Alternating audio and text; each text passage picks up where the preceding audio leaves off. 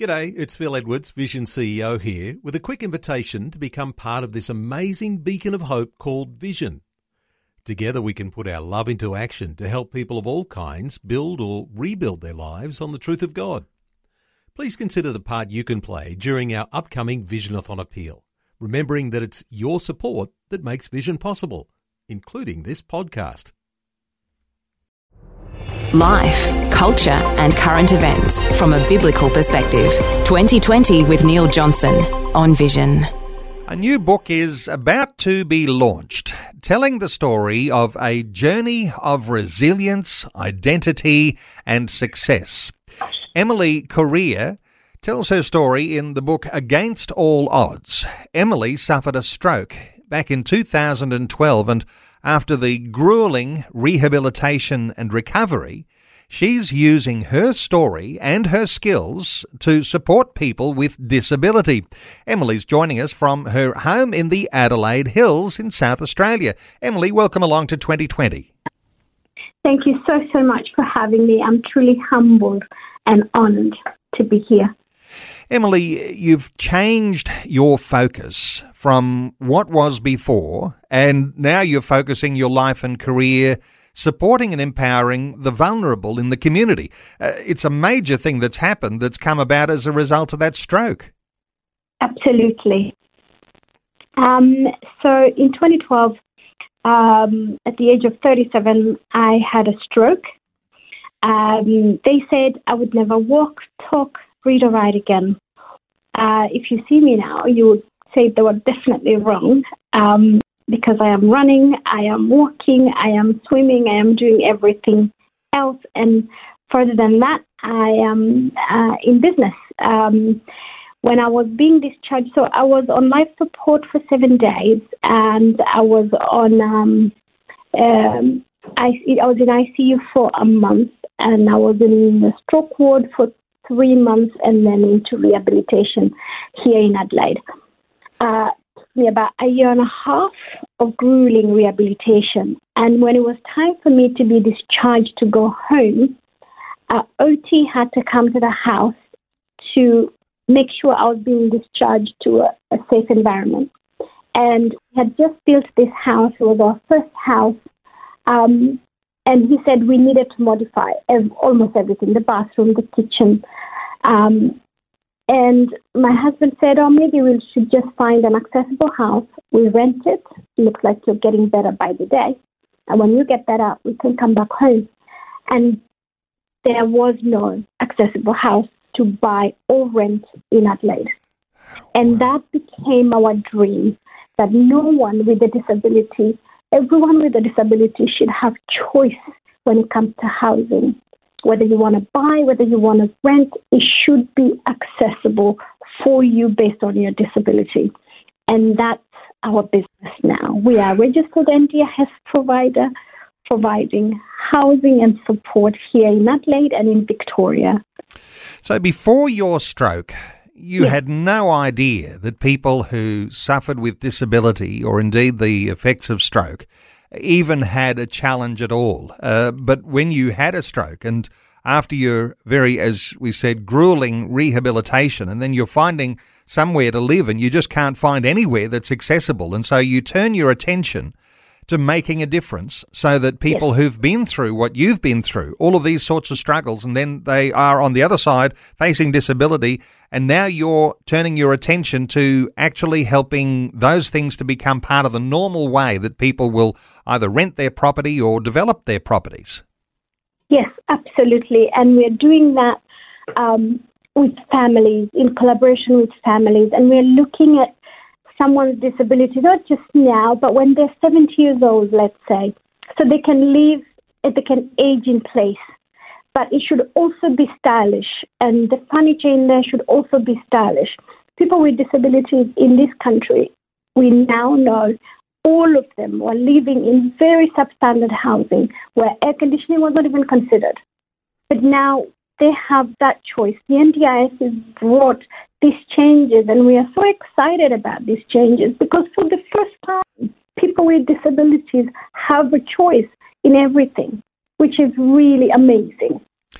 Emily, isn't it amazing the way God captures your imagination in the worst of times, and on the other side of that, your whole outlook and your direction is changed? This is your story, isn't it? Because you are a person of a deep faith. You grew up in a Christian home. Give us an impression about your faith and what you went through when you had the stroke and all of the challenges there, and where God's leading you now. I am a born-again Christian. I was born into a Christian family.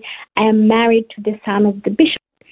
So our life revolves around God, His way, His grace. He is a good God. But when I had the stroke, I was so upset with Him. But then every time I went to pray, I kept getting Jeremiah 29:11. And I kept asking Him, you said, for you know the plan that you have for me. You've declared that. Please show me.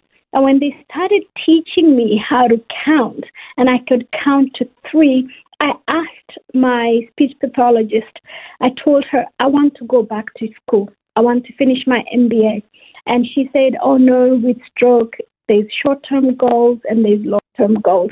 Doing an MBA after a stroke is a long-term goal. So telling me it's impossible, I told God, let's show them who you are. And He truly, truly held me and proved to them that He is the God. He's still in the business of healing. Healed me. I finished an MBA and I did another master's in disability policy and practice just to understand how we were going to do this business, to do it the right way so His name can be glorified. So you recognise the needs in accessibility. You feel underqualified without pursuing this study. But then, as you say, you undertook a master's degree in disability policy and practice, and then another master's degree gave you the skills and the confidence to then take a step forward and doing something that will be worthwhile for other people who've suffered disability in the community. That's amazing. Yes, and that's what we wanted. We wanted to do it right. We wanted God to be glorified in it. And honestly, He has been. We now have 200 staff. They all come to work for us. Most of them say we came because we've heard that you are a Christian family. We are a Christian family. It's a family business.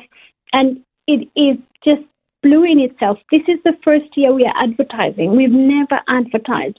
A family has spoken to a family that we have helped, or a support coordinator has spoken to another support coordinator. And that's what we want to do, is to change the narrative for people with disabilities. Well, it's only a decade since the stroke, and you've undertaken that study, and you've got 200 staff. Yes. You and your husband. Now, you started your business building accessible housing, and you became an NDIS provider, and now the sky's the limit. The need is there, isn't it? And that's national. That is national. Tell us about what the need is nationally. How far short are governments perhaps falling here? Because the need for accessible housing, how do you describe it? The need for accessible housing nationally, they cannot, even in the 10 years to come, fill that gap. The gap is so big because we never had accessible housing. Everyone with a disability or aging was living in very substandard housing. But the NDIS has come and they've put $11 billion into accessible housing, into specialist disability accommodation. So it doesn't matter which state you go to, there is none. So this is the narrative that we want to change. So people with disabilities nationally, it doesn't matter, you can move from state to state, but you should find a house that suits your disability. And we're talking people with disability, but you also mentioned people who are aging. We have an aging population. So this is one of the biggest growth industries, you might imagine, of providing accessible housing for people who are going to need it over the years ahead. Absolutely. And now sometimes I sit back and I think this was truly the stroke of luck, or God just does things in mysterious ways. Because when I had the stroke, we were so upset. How could you do this to us? How could you do this to us? But now when you flip the coin, he was in it all through. He needed this to be done because people with disabilities are the voiceless. The Bible says we must fight for the voiceless. And that is what we are doing now for his name. Who could imagine that God would bring about the situation where you go through a stroke and 18 months, I think you said, of very, very hard rehabilitation. But this was the way that God was going to put the wind in the sails that you have to do something very significant. How do you see his hand, right from your earlier years through to the present, how he's picked you up and is using you significantly in this way? The book Against All Odds actually goes back. It's a memoir, and it goes back to my childhood. It's an amazing book, and I hope everyone who reads will find hope, will find inspiration in it, because my life, God has been through. My mom was a stillborn child, and then she was raped as a teenager, and that's how I became. And so when that happened, I became shame. Mom became shame. I became shame. And to be in Australia, to be doing this in this country, for the opportunities that God has opened for this little girl that was a bastard, is only he could have done it. And it was all for his glory. Well, honour to you, Emily, and I know it's not just someone like me recognising your story, but you've also been inducted into the South Australian Women's Honour Roll back in 2015. You're appointed an ambassador for a UN campaign, Be Bold for Change, for International Women's Day. That was back to 2017. But now you've got your story in a book. Listeners will be able to get a hold of it. It's called Against All Odds. Now, there's a website. No doubt listeners can get it if they're Googling it and getting it from online sellers, but no doubt from your website also, againstalodds.com.au. Emily, what other things are on your website? What will listeners see if they visit your website today? Now, today they'll be able to pre-order the ebook if you're an ebook reader, or they can order the paperback. And if you order through the website, you get the book signed for you or for someone you're buying it for. There will also be a little story about me, but as we go on, there will also be events.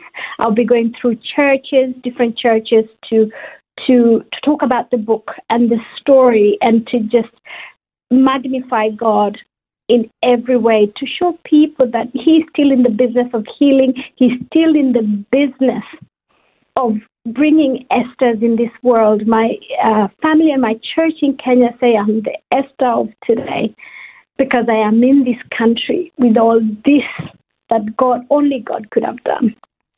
Emily, you are an inspiration, and your book will have your story. No doubt you've whet the appetites of so many listeners today. Against All Odds is the name of the book. The website is againstalodds.com.au. Emily Correa, thank you so much for sharing your thoughts and heart with us today on 2020.